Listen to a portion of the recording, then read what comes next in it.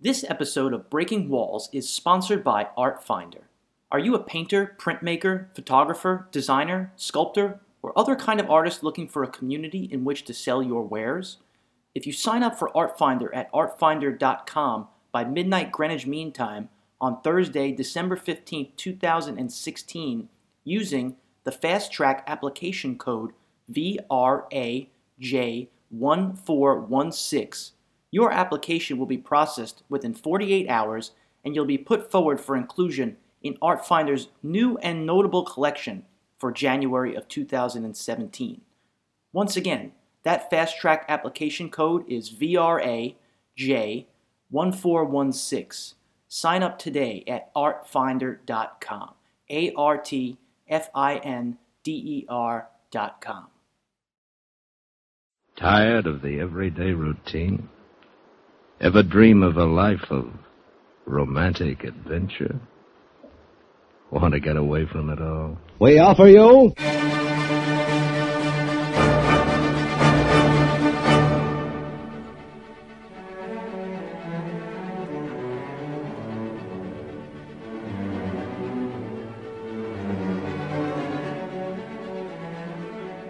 What's up, guys? Welcome to Breaking Walls episode number 47.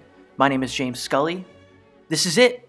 We've reached December, the last month of 2016. Congratulations on being here tonight. Many good people, guys, definitely didn't make it to the end of 2016 this year.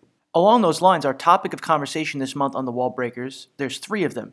They're tying up loose ends, taking stock, and celebrating. These are three things that we absolutely all do in the month of December. And because of which, and because today is the 75th anniversary of the bombing of Pearl Harbor on December 7th, 1941, we're using episode number 47 to premiere a new kind of theme for a Breaking Walls episode, the Radio Chronicles. Each month, along with our normal conversations, we'll also have an additional podcast that uses the vast library of transcribed recorded radio to take a closer look at a moment in time or an important part of our culture. Our first Radio Chronicle will go back in time to the moments in recorded radio history which immediately followed the bombing of Pearl Harbor and the United States' formal entry into World War II. We will tell this story chronologically, picking it up the earliest moment that we possibly can with saved radio recordings, starting on the afternoon of December 7th, 1941, working our way through the week, revealing important moments. Before I go on, as I always say, you can get these podcasts by going to soundcloud.com/thewallbreakers and following us there. You can also find us on iTunes by searching for The Wall Breakers and subscribing. We'd love if you did both of those things, and while you're at it, leave a review and a rating, especially on iTunes, because a good rating and review helps the iTunes algorithm and can help more people discover Breaking Walls. So tell a friend, tell two friends, word of mouth spreads these conscious conversations around. And as you heard on the sign-on, if you're an artist looking for a great place to sell your wares, check out artfinder.com. I use Artfinder to sell my wares and absolutely recommend the community. Even if you're unsure, just take the time to check. You got nothing to lose. And plus, if you sign up before midnight of Greenwich Mean Time on December 15, 2016 at artfinder.com/4, that's FOR, dash YOU / or just go to artfinder.com, your application will be fast-tracked for approval if you use the promo code VRAJ1416. I'll say that again, thanks to my Brooklyn accent, VRAJ1416. Doing so will automatically sign you up now for a chance to be featured in the new and notable collection of January 2017. I'm not going to take up any more time on this open. I want to get right into the body of this podcast, so get ready to be transported back in time to the week of December 7th, 1941, right after this brief pause.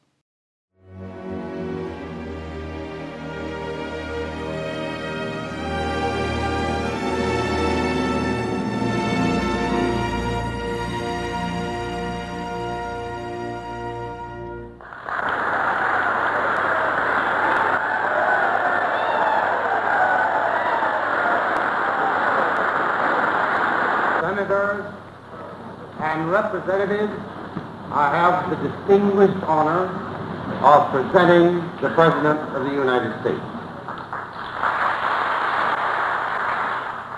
Vice President, Mr. Speaker, members of the Senate, of the House of Representatives,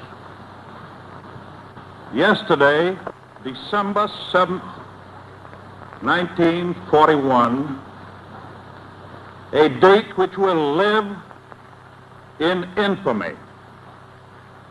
The United States of America was suddenly and deliberately attacked by naval and air forces of the Empire of Japan.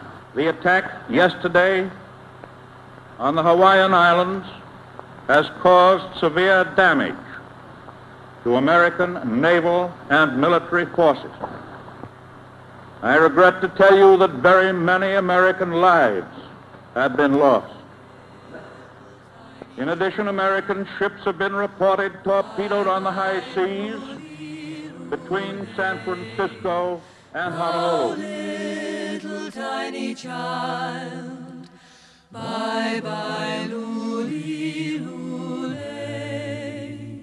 We know now that the date of December 7th, 1941 does indeed live in infamy, but what led the United States to this point?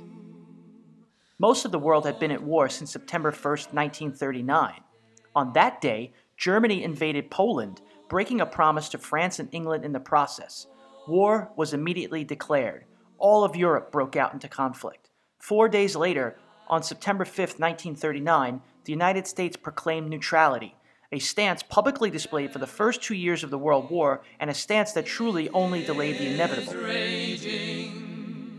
Charge and he hath this day his man. On June 10th of 1940, Norway surrendered to the Nazis. France fell just 12 days later. On July 12th, 1940, the Battle of Britain began. Great Britain would be pounded by a months-long offensive air raid attacks. The photos of England reduced to rubble have in the years since become chimes for peace and an icon of toughness. On September 27, 1940, the Axis Pact was signed between Germany, Japan, and Italy. As part of that pact, the three countries agreed to immediately declare war on any country that declared war on one of the three going forward. Within weeks, Germany had entered Romania, Italy had invaded Greece, and Hungary joined the Axis powers.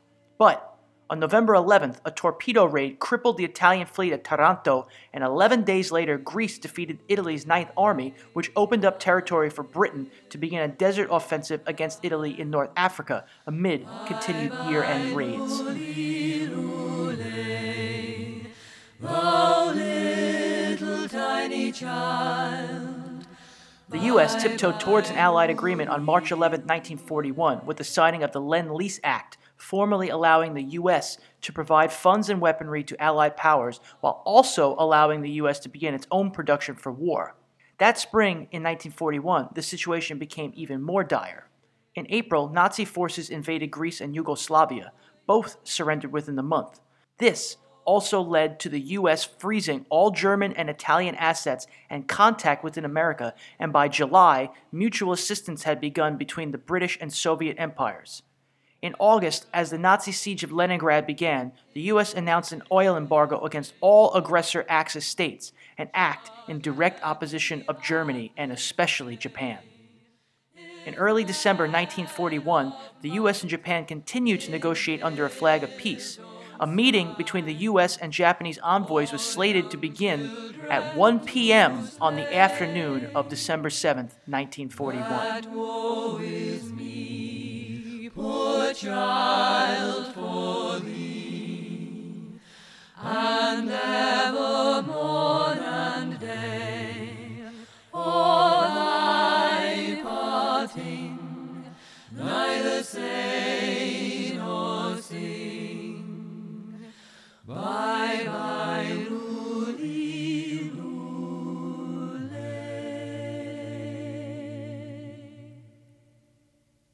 We interrupt this program to bring you a special news bulletin. The Japanese have attacked Pearl Harbor, Hawaii by air, President Roosevelt has just announced. The attack also was made on all naval and military activities on the principal island of Oahu. By December of 1941, there were 4 major national radio networks. NBC owned 2 of them, the Blue and Red Network. The Blue Network was later sold and became ABC due to antitrust issues. The Columbia Broadcasting System had major affiliates on both the East and West Coast, and the Mutual Broadcasting System was home to famous shows like The Adventures of Superman and The Shadow.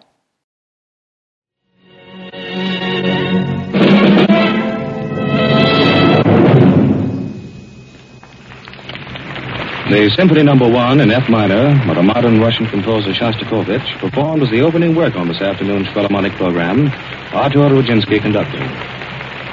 Japan has attacked Pearl Harbor, Hawaii, and Manila, the Philippine Islands, from the air. The attack is developing. Today, Dean Taylor's usual commentary will be replaced by a further report on the Far Eastern situation. We pause now for 15 seconds. This is the Columbia Broadcasting System. This is WCCO, studios in Minneapolis and St. Paul. The Twin City temperature 37 degrees. This is John Daly speaking from the CBS newsroom in New York. Here is the Far East situation as reported to this moment. The Japanese have attacked the American naval base at Pearl Harbor, Hawaii, and our defense facilities at Manila, capital of the Philippines. The first disclosure of this news was made by Presidential Secretary Stephen Early by telephone at approximately 2:25 in Washington. I read the text of this historic announcement at a little after 2:30. The Japanese have attacked Pearl Harbor from the air, and all naval and military activities on the island of Oahu, the principal American base in the Hawaiian Islands. That was Secretary Early's message. Short while later, he dictated another message. A second air attack has been reported. This one has been made on the Army and Navy bases in Manila. And here's a last-minute Associated Press flash from Honolulu. A naval engagement is in progress off Honolulu with at least one black enemy aircraft carrier in action against the Pearl Harbor defenses. Secretary Early informed all correspondents and then rushed to the White House to be with President Roosevelt. As the announcement was made, the two Japanese envoys, Ambassador Nomura and Special Emissary Kurosu, were at the State Department. Columbia's correspondent in London, Bob Trout, heard the news for the first time from our report from New York. Up to that moment, or very shortly before then, the British capital had not been informed of the Japanese attack on the Hawaiian Islands and on Manila. In view of Prime Minister Churchill's recent pledge that a British declaration of war on Japan would follow almost immediately upon the outbreak of war between Japan and the United States, a British announcement is expected soon. Columbia's correspondent, Ford Wilkins, was put on the air in CBS's regular 2:30 news program on Sunday afternoon from Manila. He was cut off the air suddenly while he was talking about air raid shelters, possibly because of censorship.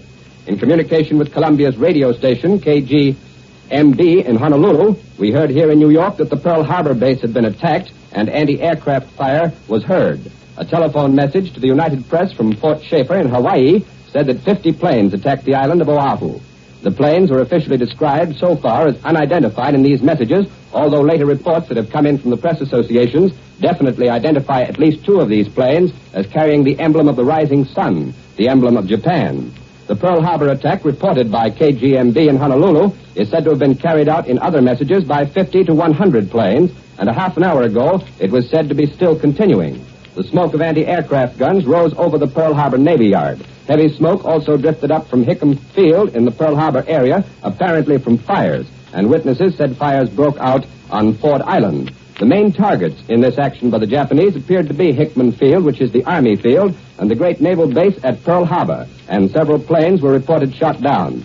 Also, we've had a report from Honolulu that policemen and firemen were ordered in a radio broadcast to go to Army and Navy posts immediately. Major George Fielding Elliott, when this dispatch originally came in, pointed out that this may indicate that some of the Japanese resident in that area are being aids in this action by the Japanese against the shore areas, and the firemen and policemen may have been called up to stop any abortive revolutionary action in that area. Here's the first Associated Press dispatch from Honolulu. At least two Japanese bombers, their wings bearing the insignia of the rising sun, appeared over Honolulu at about 7:35 a.m. Honolulu time today and dropped bombs. As I told you a little earlier, these are the two planes of the reported 50 to 100 which have been definitely identified as wearing the insignia of the rising sun. Unverified reports said that a foreign warship appeared off Pearl Harbor and has begun firing at the defenses of that mighty fortified post.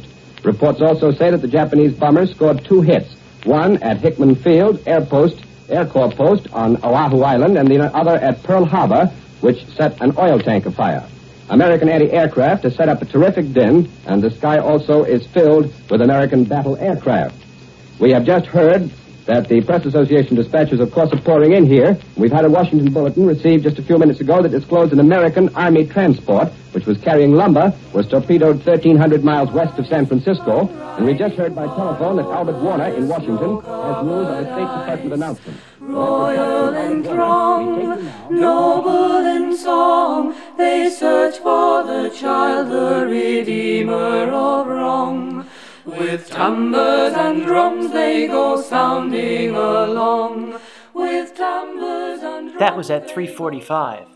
By 6:30 that evening on CBS, John Daly of the World News speculated, "These Japanese envoys, Nomura and Kurusu, requested the appointment with Mr. Hull today. The engagement was set for 1:45 p.m. They arrived some minutes late and in turn were kept waiting before the door to Mr. Hull's office was opened to them at 2:20. In the meantime, the President had prepared the statement which announced that Japan was attacking Pearl Harbor from the air. The first would be a severance of diplomatic relations with Tokyo. An immediate naval blockade in which the American Navy would take a leading part, along with British units, is the other probability. Both these steps could be taken by the President on his own executive authority. But an effective naval blockade, of course, could not continue long without hostilities. As a matter of fact, according to the President's announcement, those hostilities are already underway with the Japanese attack on Pearl Harbor. And just now comes the word from the President's office that a second air attack has been reported on Army and Navy bases in Manila. Thus, we have official announcements from the White House that Japanese airplanes have attacked Pearl Harbor in Hawaii and have now attacked Army and Navy bases. Who can dare tell murder so fell? These pretty young children in anguish of hell were martyred together, his anger to quell. Were martyred together, his anger to quell. At 7 p.m. on NBC's Red Network, radio's highest-rated show, the Jack Benny program, sponsored by Jell-O, took to the air with Part 2 of Dr. Jekyll and Mr. Hyde. One of their highest-rated story arcs of the season, in this spoof, Jack Benny plays the main parts in a take on Dr. Jekyll and Mr. Hyde, which was, at the time, topical, thanks to a movie version of this story starring Spencer Tracy, Ingrid Bergman, and Lana Turner having been released in August of 1941. The show went on with only 2 interruptions for national and local news, and went on otherwise without a hitch.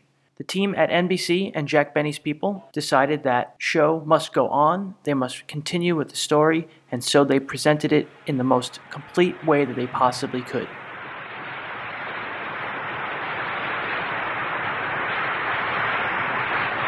That was the gay ranchero played by the orchestra. And now, ladies and gentlemen, it is my very great honor to bring you a man who last Sunday on this program gave you what was undoubtedly the finest performance of his acting career. That's right, Dr. Jekyll and Mr. Hyde. So without further ado, I give you the only actor in America who can make Jekyll and Hyde sound like Brenda and Cobina, Jack Benny.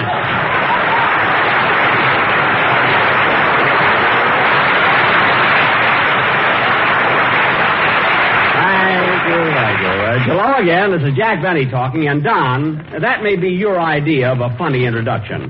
But to ridicule my performance of last Sunday, which everyone hailed as a dramatic nugget, that really burns me up. Now, take it easy, Jack. I thought you played the part well enough, but I happened to see the picture, and I didn't think you were as good as Spencer Tracy. Oh, you didn't? No.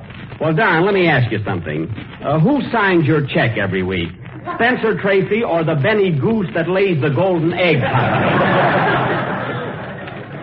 Take that as my thought for today. But, Jack, you don't... Well, how about a band number, Phil? Okay, Dowdy. Hold it. Come in. Well, Mr. Benny, you did it again. Were you scared? Look at Herman. He just won't go down. What a head he's got. That's the only persimmon I ever saw with brown eyes. Play, Phil.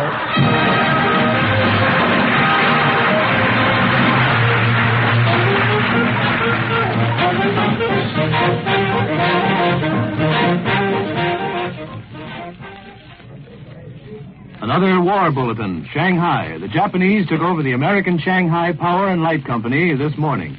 A bulletin from New York. The Japanese news agency broadcast tonight the Japanese Foreign Minister, Shigenori Togo, summoned U.S. Ambassador Joseph C. Grew and handed to him Japan's reply to Secretary of State Cordell Hull's terms for peace in the Pacific. This news came hours after the bombing of Honolulu. We return you now to Hollywood. You are everything I love. The breathless hush of evening that trembles on the brink of a lovely song. You are the angel glow that lights a star, the dearest things I know. Ladies and gentlemen, a special announcement. The entire regular personnel of the sheriff's and police office has been placed on a 2-platoon basis with 12-hour shift. All auxiliary personnel has been directed to stand by for emergency service instructions. The regular county defense program is functioning in an orderly manner, and citizens are urged to remain calm and avoid all unnecessary confusion because of hysteria. Citizen volunteers are asked to go quietly to their nearest police or fire stations and offer their services if they wish to help. There is no immediate cause for alarm, and coolness will accomplish more than anything else.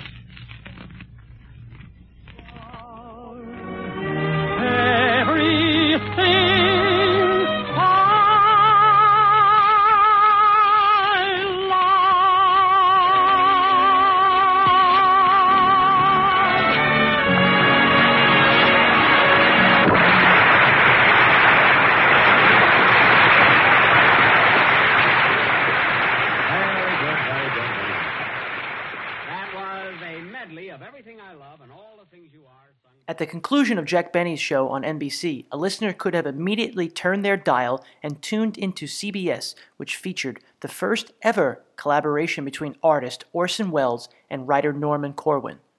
The radio play, tremendously topical for today, tackled many major issues like American pride, American culture, American ethic, and American freedom. About this play, Between Americans, it was said that had it been broadcast at any time, this program would make any American's heart beat a little faster, make him hold his head just a little higher. But since the tragic and foreboding news that came on this day, December 7, 1941, this program, Between Americans, now becomes an American Odyssey. This was the first time that Orson Welles and Norman Corwin would work together, but it would not be their last. They collaborated just 8 days later on one of the most famous plays in radio history. Between Americans, starring Orson Welles.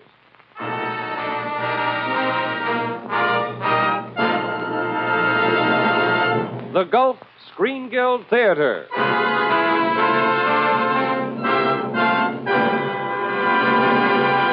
The Gulf Oil Companies and your good Gulf dealer are proud to present a dramatic picture of this, our America.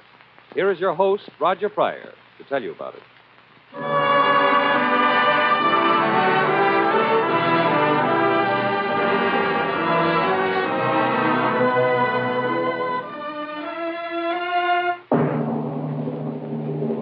Good evening, everyone. We welcome you tonight to one of the most timely programs ever heard on the Gulf Screen Guild Theater. Our production of Norman Corwin's script, Between Americans, starring Orson Welles. Broadcast at any time, we believe this program would make every American's heart beat a little faster. Make him hold his head just a little higher. But since the tragic and foreboding news that came today, this program, Between Americans, now becomes an American Odyssey. And now, Oscar Bradley's music introduces Orson Welles, who will talk Between Americans.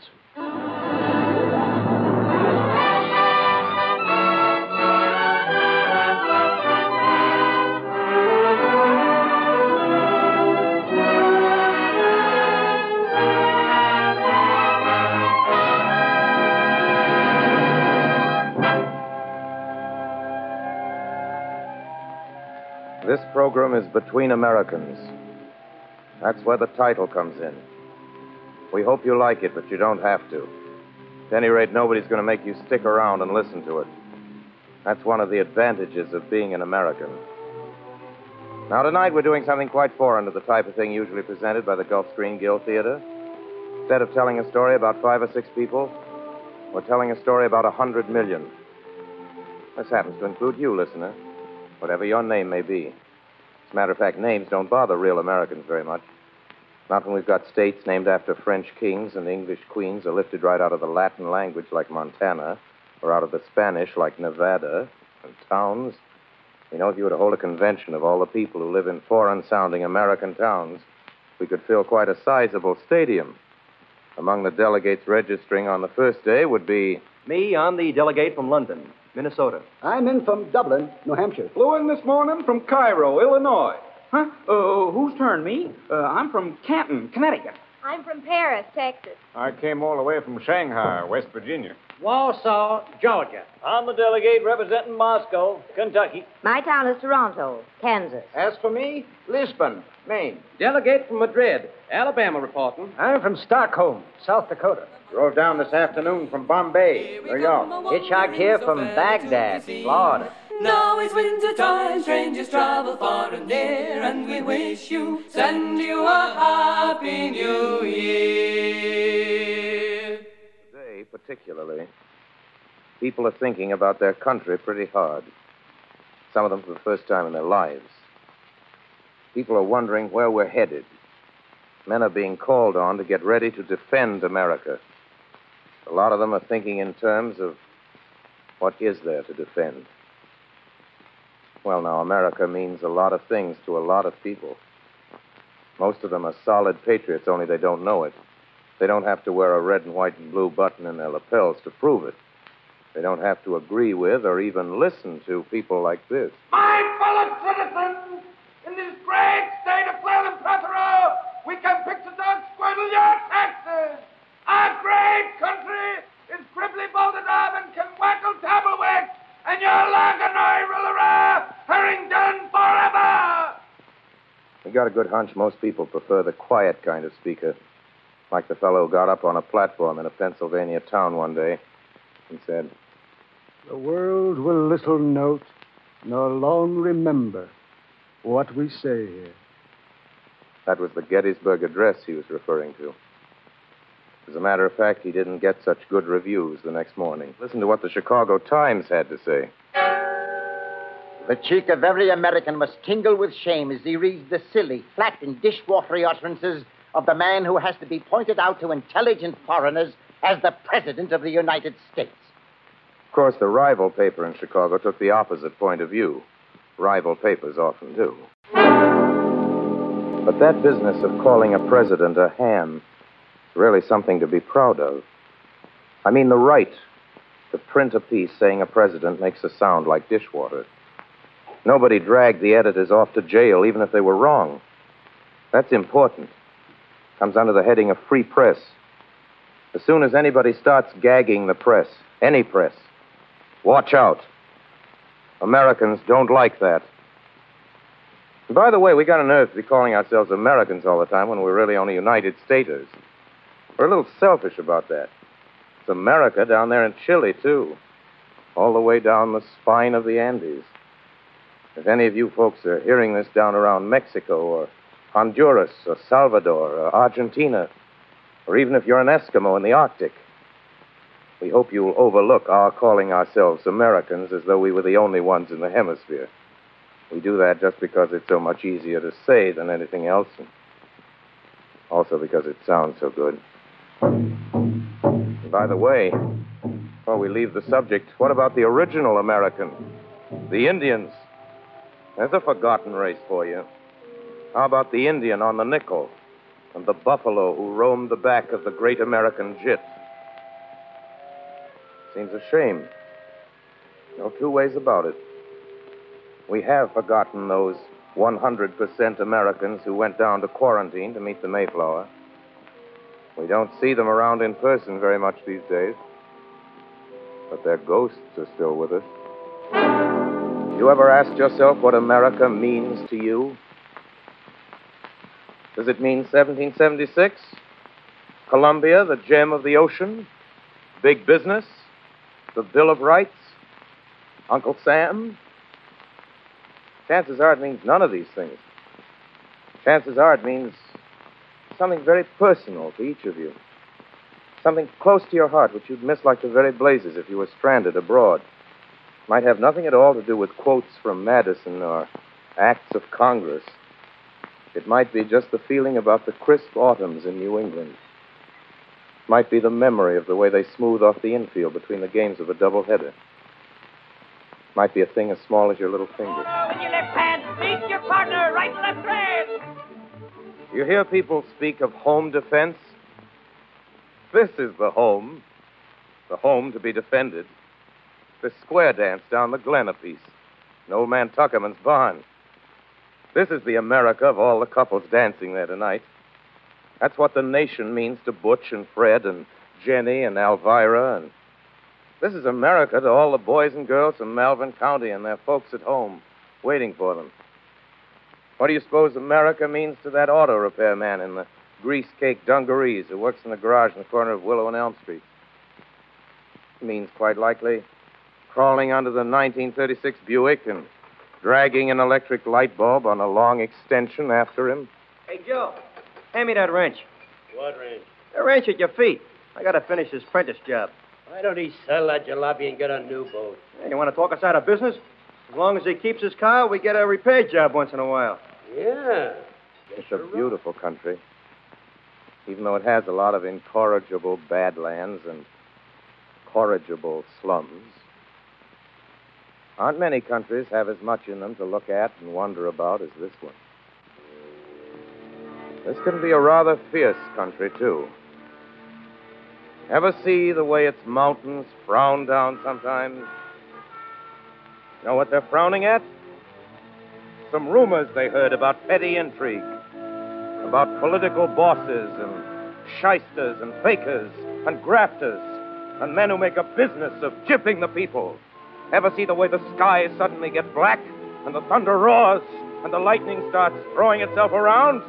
Ever see a storm whipping it up across the Great Lakes? That's how the American winds feel about anybody who denies anybody else a fair trial, or free speech, or the right to assemble, or the right to worship as one sees fit.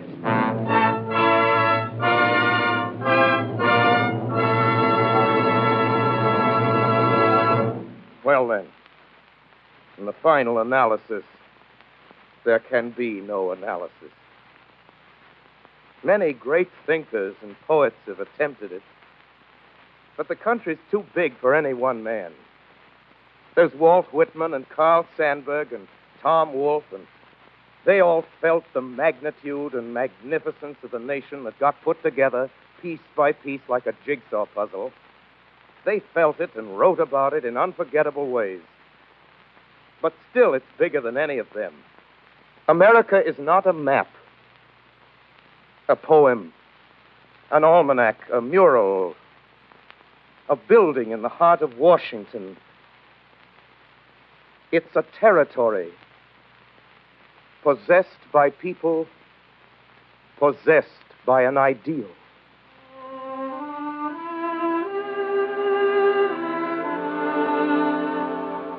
Well, that's all, listeners. Just wanted to talk between Americans for a half hour of a Sunday evening. No big finish here. No brass section bringing down the curtain. Just a little music to follow a friendly little chat. Good night, Americans.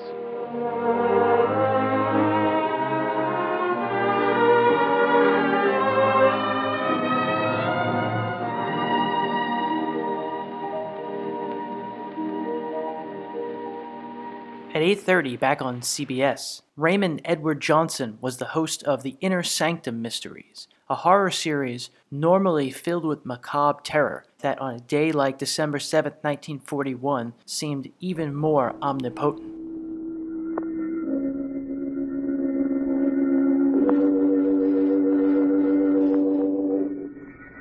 Inner Sanctum Mysteries, brought to you by the makers of Carter's Little Liver Pills, the best friend to your sunny disposition. Good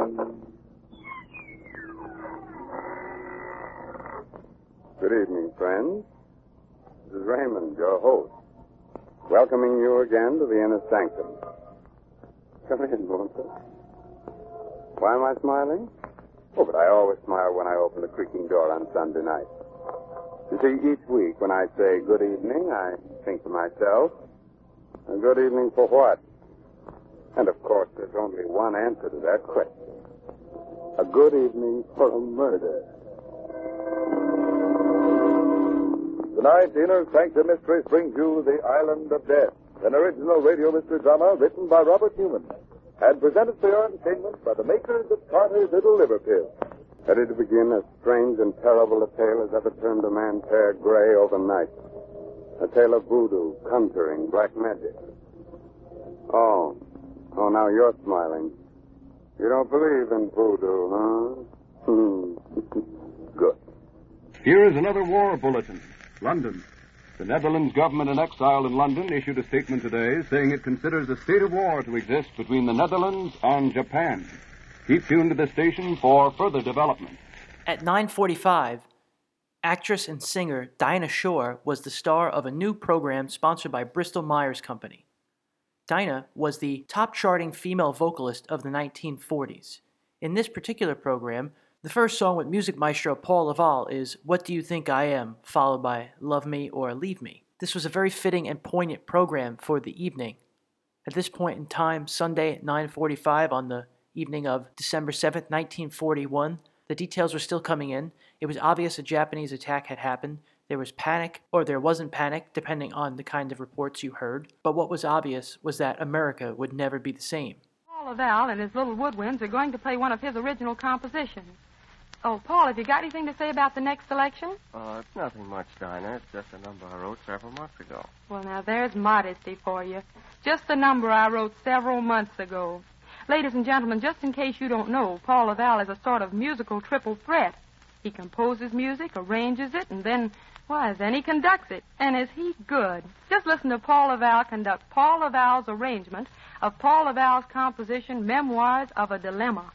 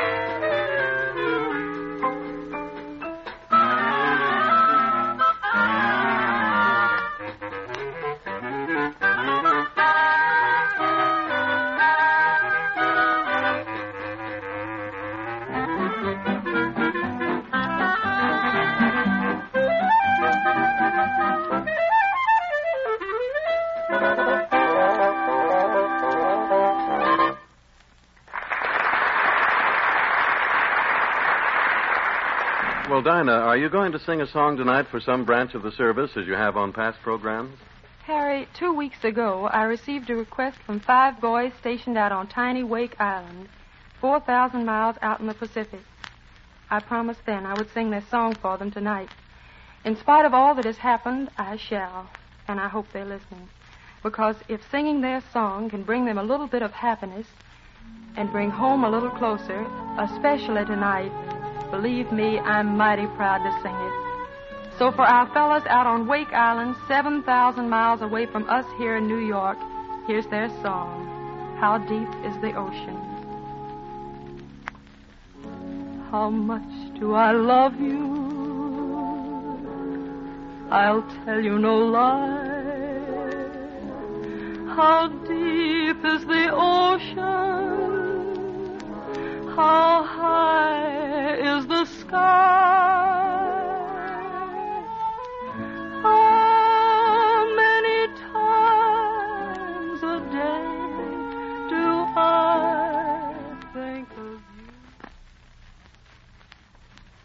Another war bulletin. Canada has declared war on Japan. Keep tuned to this station for further developments.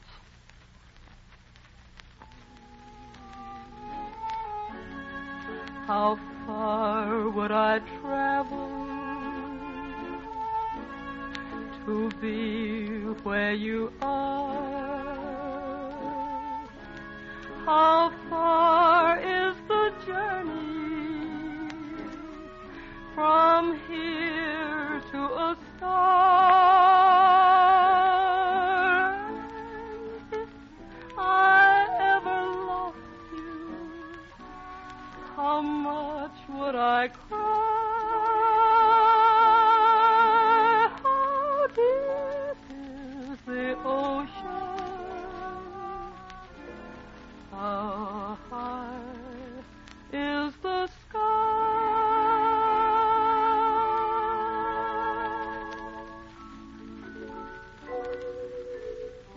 The next morning, Monday, December 8th, not a lot had changed.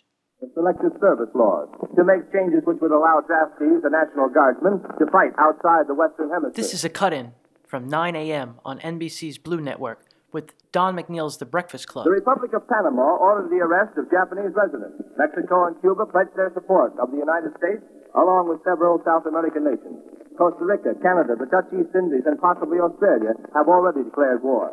In London, the Home Office declared a state of war between Japan and Britain, and police began an immediate roundup. Parliament is acting this morning to make a formal declaration. On the Russian war front this morning, the Red Army claims to have recaptured several villages around Moscow, wiping out 30,000 Nazi troops in the operation. Throughout their search, that Russian forces have now cleared the highway all the way from the capital to the munition city of Tula, 100 miles to the south. This news came to you from the NBC newsroom in Chicago. This is the National Broadcasting Company.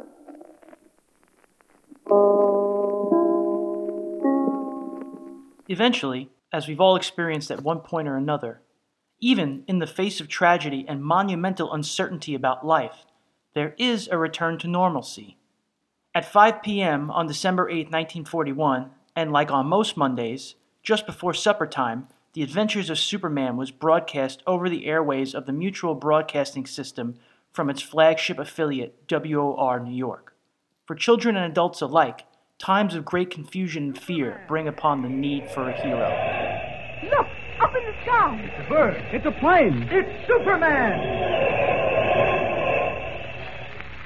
Yes, it's Superman, strange visitor from the planet Krypton, who came to Earth with powers and abilities far beyond those of mortal men. Superman who can leap tall buildings at a single bound, race a speeding bullet to its target, bend steel in his bare hands, and who, disguised as Clark Kent, mild-mannered reporter for a great metropolitan newspaper, fights a never-ending battle for truth. Searching in the Andes Mountains for 9 American engineers who disappeared while surveying the route of a trans-hemisphere highway, Clark Kent, Jimmy Olsen, Perry White, Lois Lane, and Bronson the pilot were captured and imprisoned in the palace dungeon of the Inca Indians. But Kent and Perry White slipped out while the others were asleep and eavesdropped on a meeting of the Supreme Council. They overheard Nehru, chief of the Inca nation, order the 5 prisoners brought before him.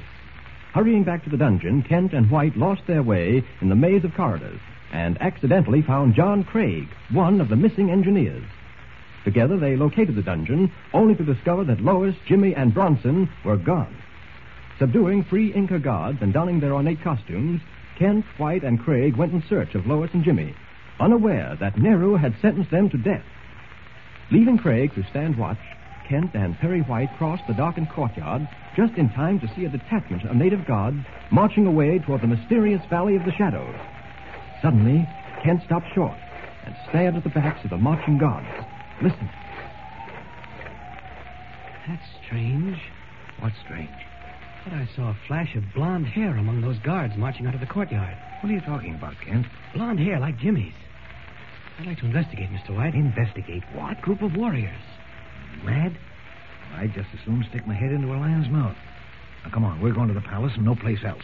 Suppose you go on and I'll go along. Nothing doing. You're sticking with me. All right. I was probably mistaken anyway. Come on, let's go. That evening at 8 p.m. on NBC, the Cavalcade of America took to the air with a story entitled Men in White. It was a radio adaptation of a Pulitzer Prize-winning story about a brilliant young medical intern, one of the army of student nurses and doctors who dedicate their lives to the relief of human suffering and the preservation of human life. It was a fitting story for the moment, and it's important to keep in mind that not only did the Pearl Harbor and Manila strikes happen the day before, but it was also the middle of the holiday season, where ordinarily glad tidings are abound. Don't cry, Mother, don't cry. Yes, he's going to live.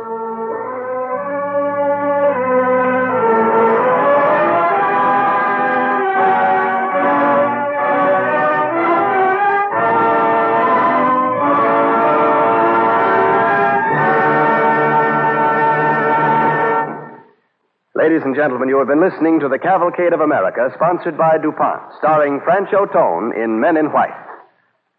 Tonight, there is but one thought in the mind of every American: victory. The victory we mean to have. That victory will depend in some measure, perhaps in large measure, upon America's technical skill, upon the kind of expert knowledge we have spoken of so often on The Cavalcade as know-how.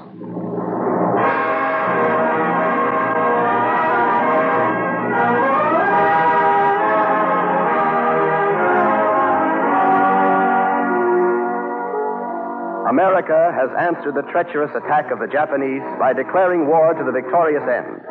It is going to cost billions and billions of dollars to guarantee victory for our democracy. Buy United States defense bonds and stamps, as many as you can. Get them at your bank, post office, or savings and loan association. Don't forget, next week, Cavalcade presents Orson Welles in the exciting comedy drama The Great Man Votes. On tonight's program, the orchestra and the original musical score were under the direction of Don Voorhees. On The Cavalcade of America, your announcer is Clayton Collier, sending best wishes from DuPont.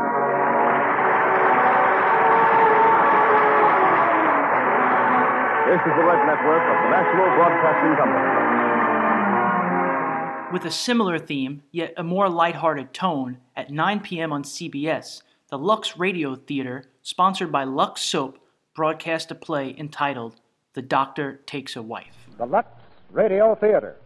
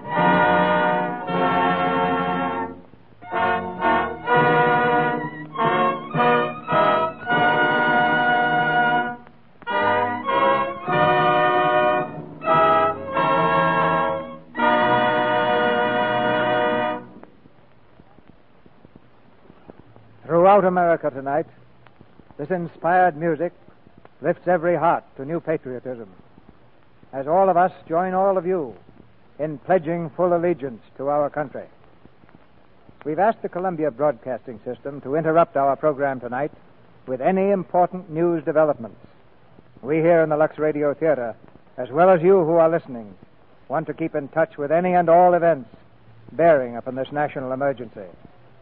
In the meantime, this theater carries on as usual, which, as you know, is one of the oldest and finest traditions of the theater. Tonight, the Lux Radio Theater brings you Melvyn Douglas and Virginia Bruce in The Doctor Takes a Wife, a motley parade of characters from all walks of life constantly passed in review on the American screen. Rich man, poor man, beggar man, thief, and every other kind of people that it takes to make a world. But judging from box office records, perhaps the most romantic of the whole lot, for some reason that I'll leave to you, is the Doctor. He seems to exert even more fascination over the American people than the cowboy and the aviator. And perhaps Columbia Picture had this in mind when they filmed The Doctor Takes a Wife.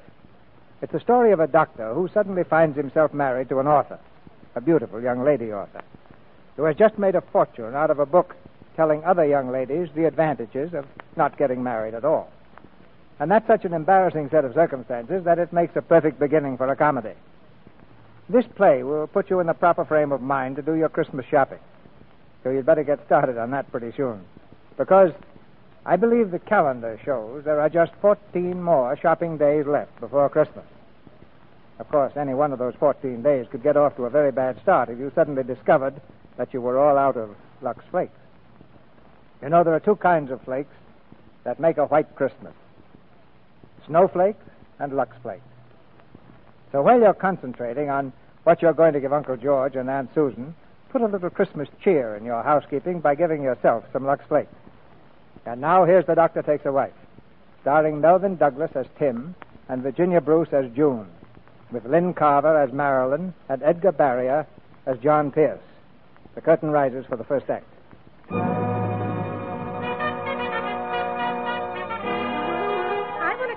No, madam, we absolutely won't want to have before noon about spinach and stuff. Will you give me a copy of Spinsters on Spinach? I want 2 copies of Spinsters on Spinach mailed to my aunt. Buy a copy of Spinsters on Spinach, my dear, and read every word. You'll never look at Harriet. The author's a bachelor girl, and they say her book answers everything. Is this the book that tells you how to put men in their places? Give me another copy of Spinsters. How unusual. You know, I think the dean deserves a couple of more cookies.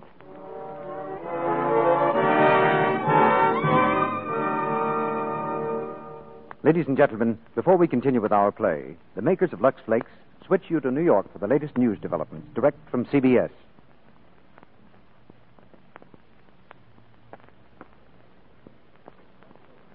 This is John Daly reporting from the CBS newsroom in New York, and here are the latest developments in the war with Japan.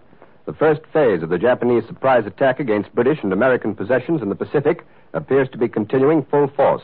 Late reports are sketchy, but they indicate that the offensive is still favoring the Japanese.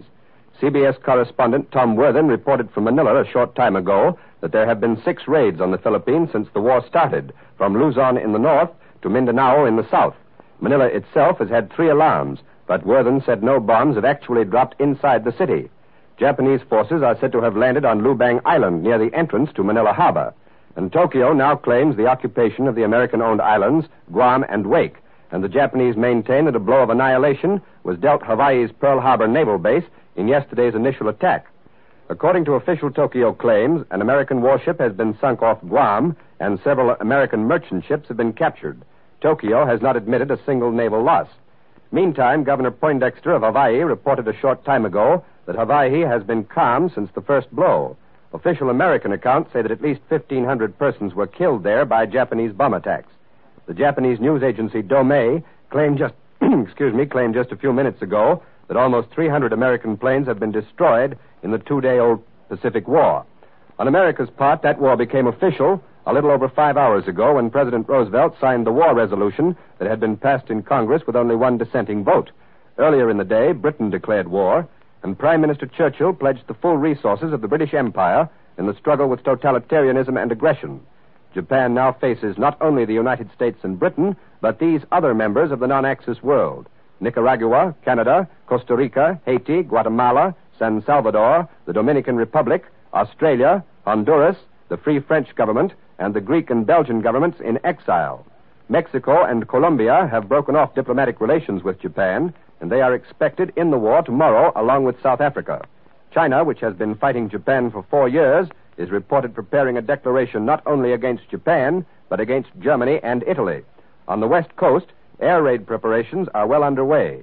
It's just been reported that all San Francisco radio stations are now off the air under orders from federal authorities. CBS correspondent William Slocum phoned that news from San Francisco just a minute ago. And since we've been on the air, we have just received a late bulletin from San Francisco. The News Chronicle reports that 50 unidentified planes have been sighted flying from the southwest towards San Francisco. It also reported that all lights have been blacked out for 10 miles below the metropolis.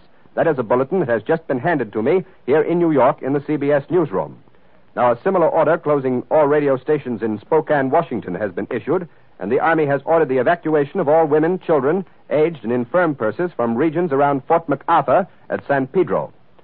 In Washington tonight, The White House announced that President Roosevelt will speak to the country in a fireside chat at 10 o'clock tomorrow night, Eastern Standard Time. The White House also said that lease lend aid to Britain and Russia will not be interrupted by the outbreak of war in the Pacific. At the same time, Presidential Secretary Stephen Early issued a statement denouncing Germany. The Nazis, he said, have done everything possible to push Japan into the conflict. So far, neither Germany nor Italy has carried out the provisions of the tripartite Axis Pact and declared war against the United States. As you know, the pact said that if any member of the Axis alliance becomes involved in war with a power that was at peace when the pact was signed in 1940, the other two members would go to the assistance of that member. The propaganda statements out of Berlin would seem to confirm the charge made by the White House tonight, though. At least the Nazis say Japan kept them informed throughout the preparations for attack in the Pacific. Earlier today, the Rome radio said that a state of war exists between the United States and the Axis powers, but that claim has not been officially confirmed so far in either Rome or Berlin. And with the United States united this evening in one single resolve to destroy Japanese militarism once and for all, American recruiting officers report that they have been swamped with men seeking to enlist. Thousands of men in every state of the Union have volunteered, even demanded, that they be allowed to serve. Before we leave you, we repeat again this bulletin which has just come in from San Francisco. Since we've been on the air, we've received this bulletin. The News Chronicle in San Francisco reports that 50 unidentified planes have been sighted flying from the southwest towards San Francisco. It's also reported that all lights have been blacked out for 10 miles below the metropolis and over an area 35 miles along the coast. And that's the latest news on the Pacific War. Columbia will interrupt its regularly scheduled programs to bring you the latest news. Our next scheduled news broadcast will be at 10 o'clock. And now we return you to the Lux Radio Theater in Hollywood.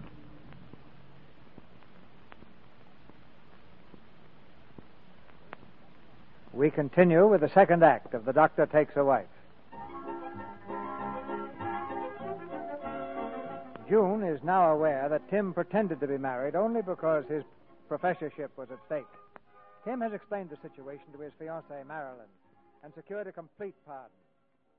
Throughout the week, references to impending war and national pride were littered throughout the show's on-air.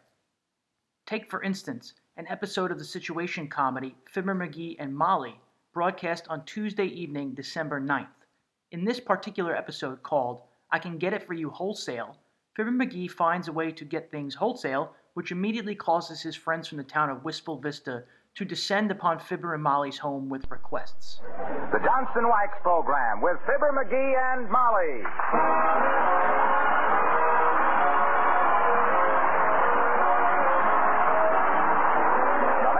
Johnson's Wax and Johnson's Self-Polishing Glow Coat present Fibber McGee and Molly, written by Don Quinn, with songs by Martha Tilton and the King's Men, and music by Billy Mills. The show opens with Don't Ever Leave Me.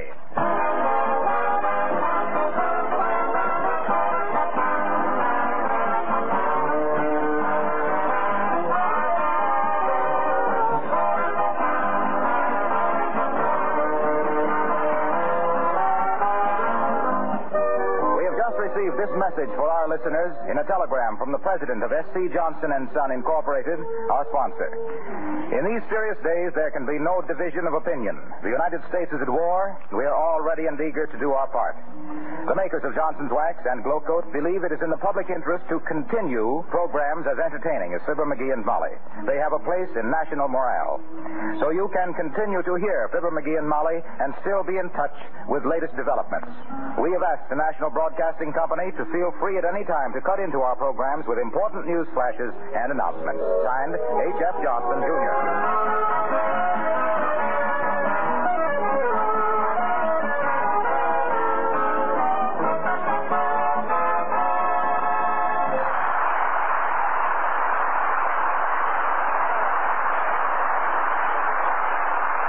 Well, there's an old saying to the effect that the female is more deadly than the male. But around the first of the month, the male can be pretty deadly, too. And here at 79 Wistful Vista, the postman has just left a stack of stuff, which on the breakfast table reaches halfway up the coffee pot. And it's all for Fibber McGee and Molly.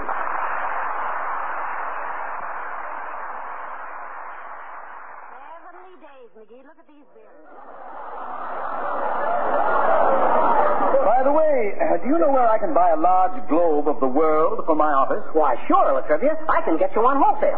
How much you want to pay for a good globe? Oh, it doesn't matter much, McGee. As long as I get a good one. Things are happening so fast these days, I like to keep informed. You want a globe with Japan on it, Mr. Mayor? Why, certainly. Well, then you better get one quick.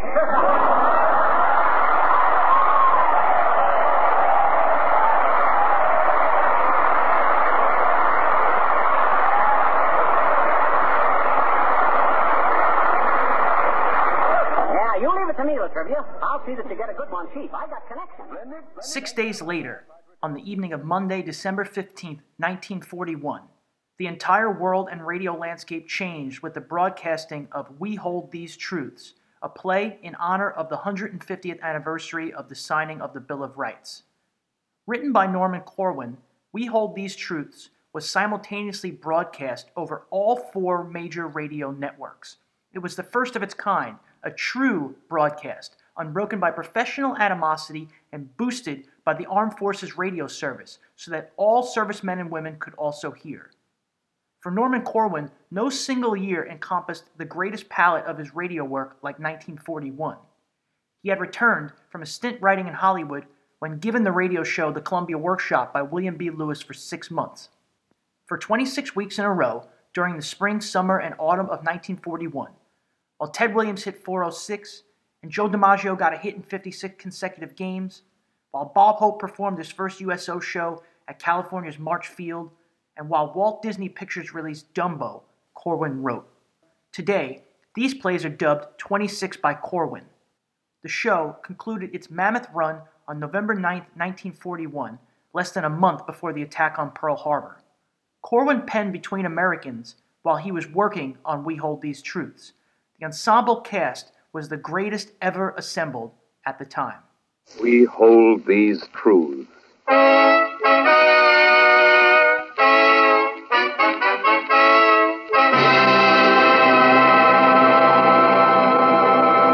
This is a program about the making of a promise and the keeping of a promise. This is a program about the rights of people. This is a program coming to you over the combined radio networks of the United States, bringing you the voices of Americans, bringing you the voice of the President of the United States.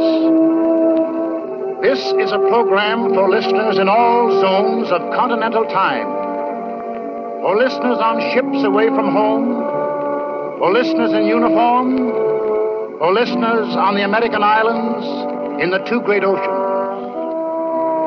This is a program about the guarantee made to the people of America 150 years ago. A guarantee that has been kept through peace and war and peace and war. A guarantee we call the Bill of Rights.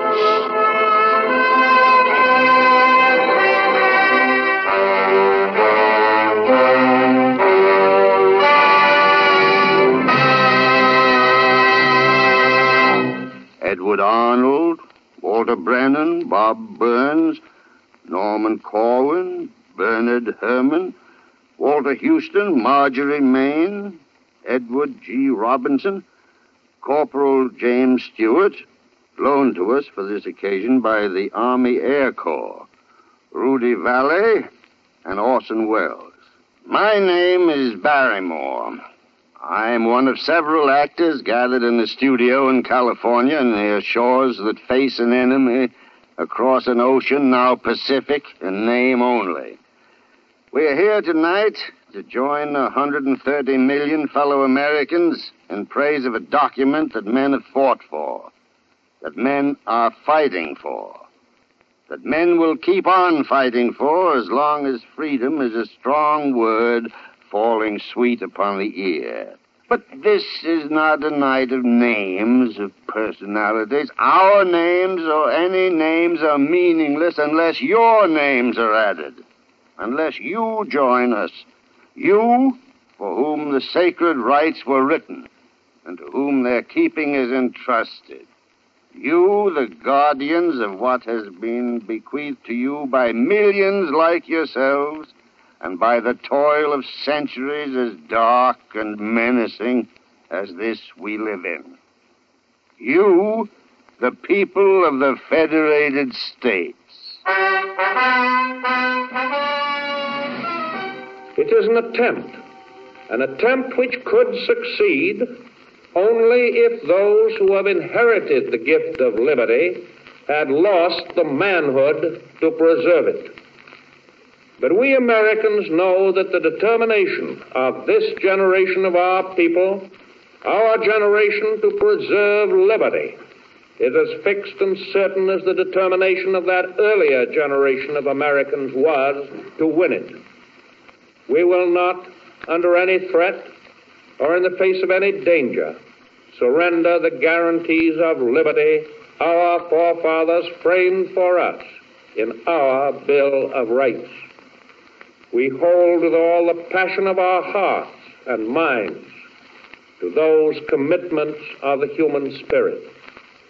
We are solemnly determined that no power or combination of powers of this earth shall shake our hold upon them.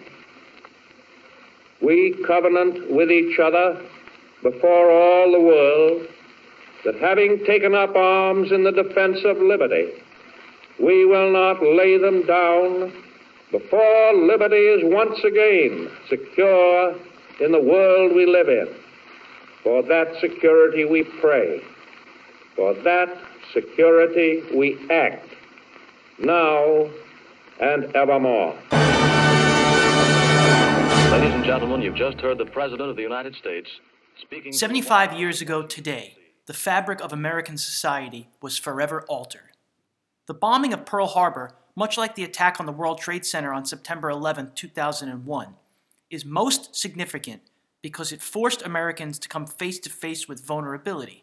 It's something that many people in other parts of the world come face to face with much more often.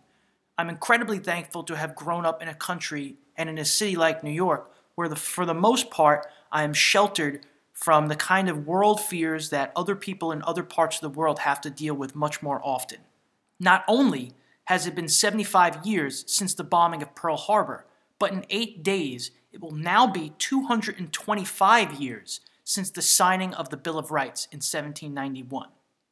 This episode of Breaking Walls was meant to take a peek back in time and learn from previous generations of Americans. I hope that you've enjoyed the first in our new series of Radio Chronicles. Expect one new kind of Radio Chronicle per month going forward.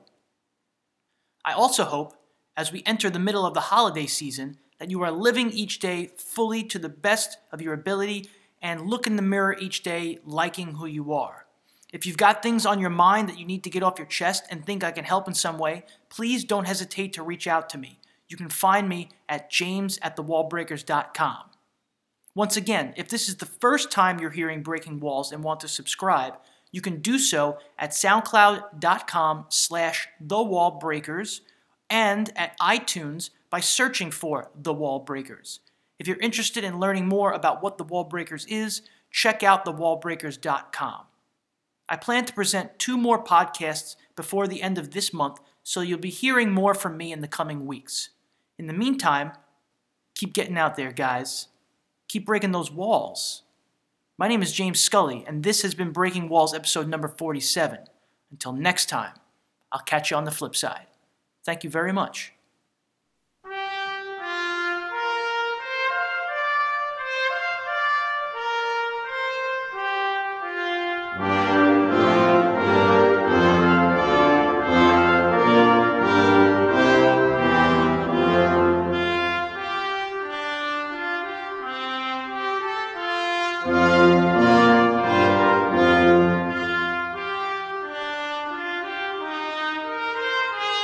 Thank you.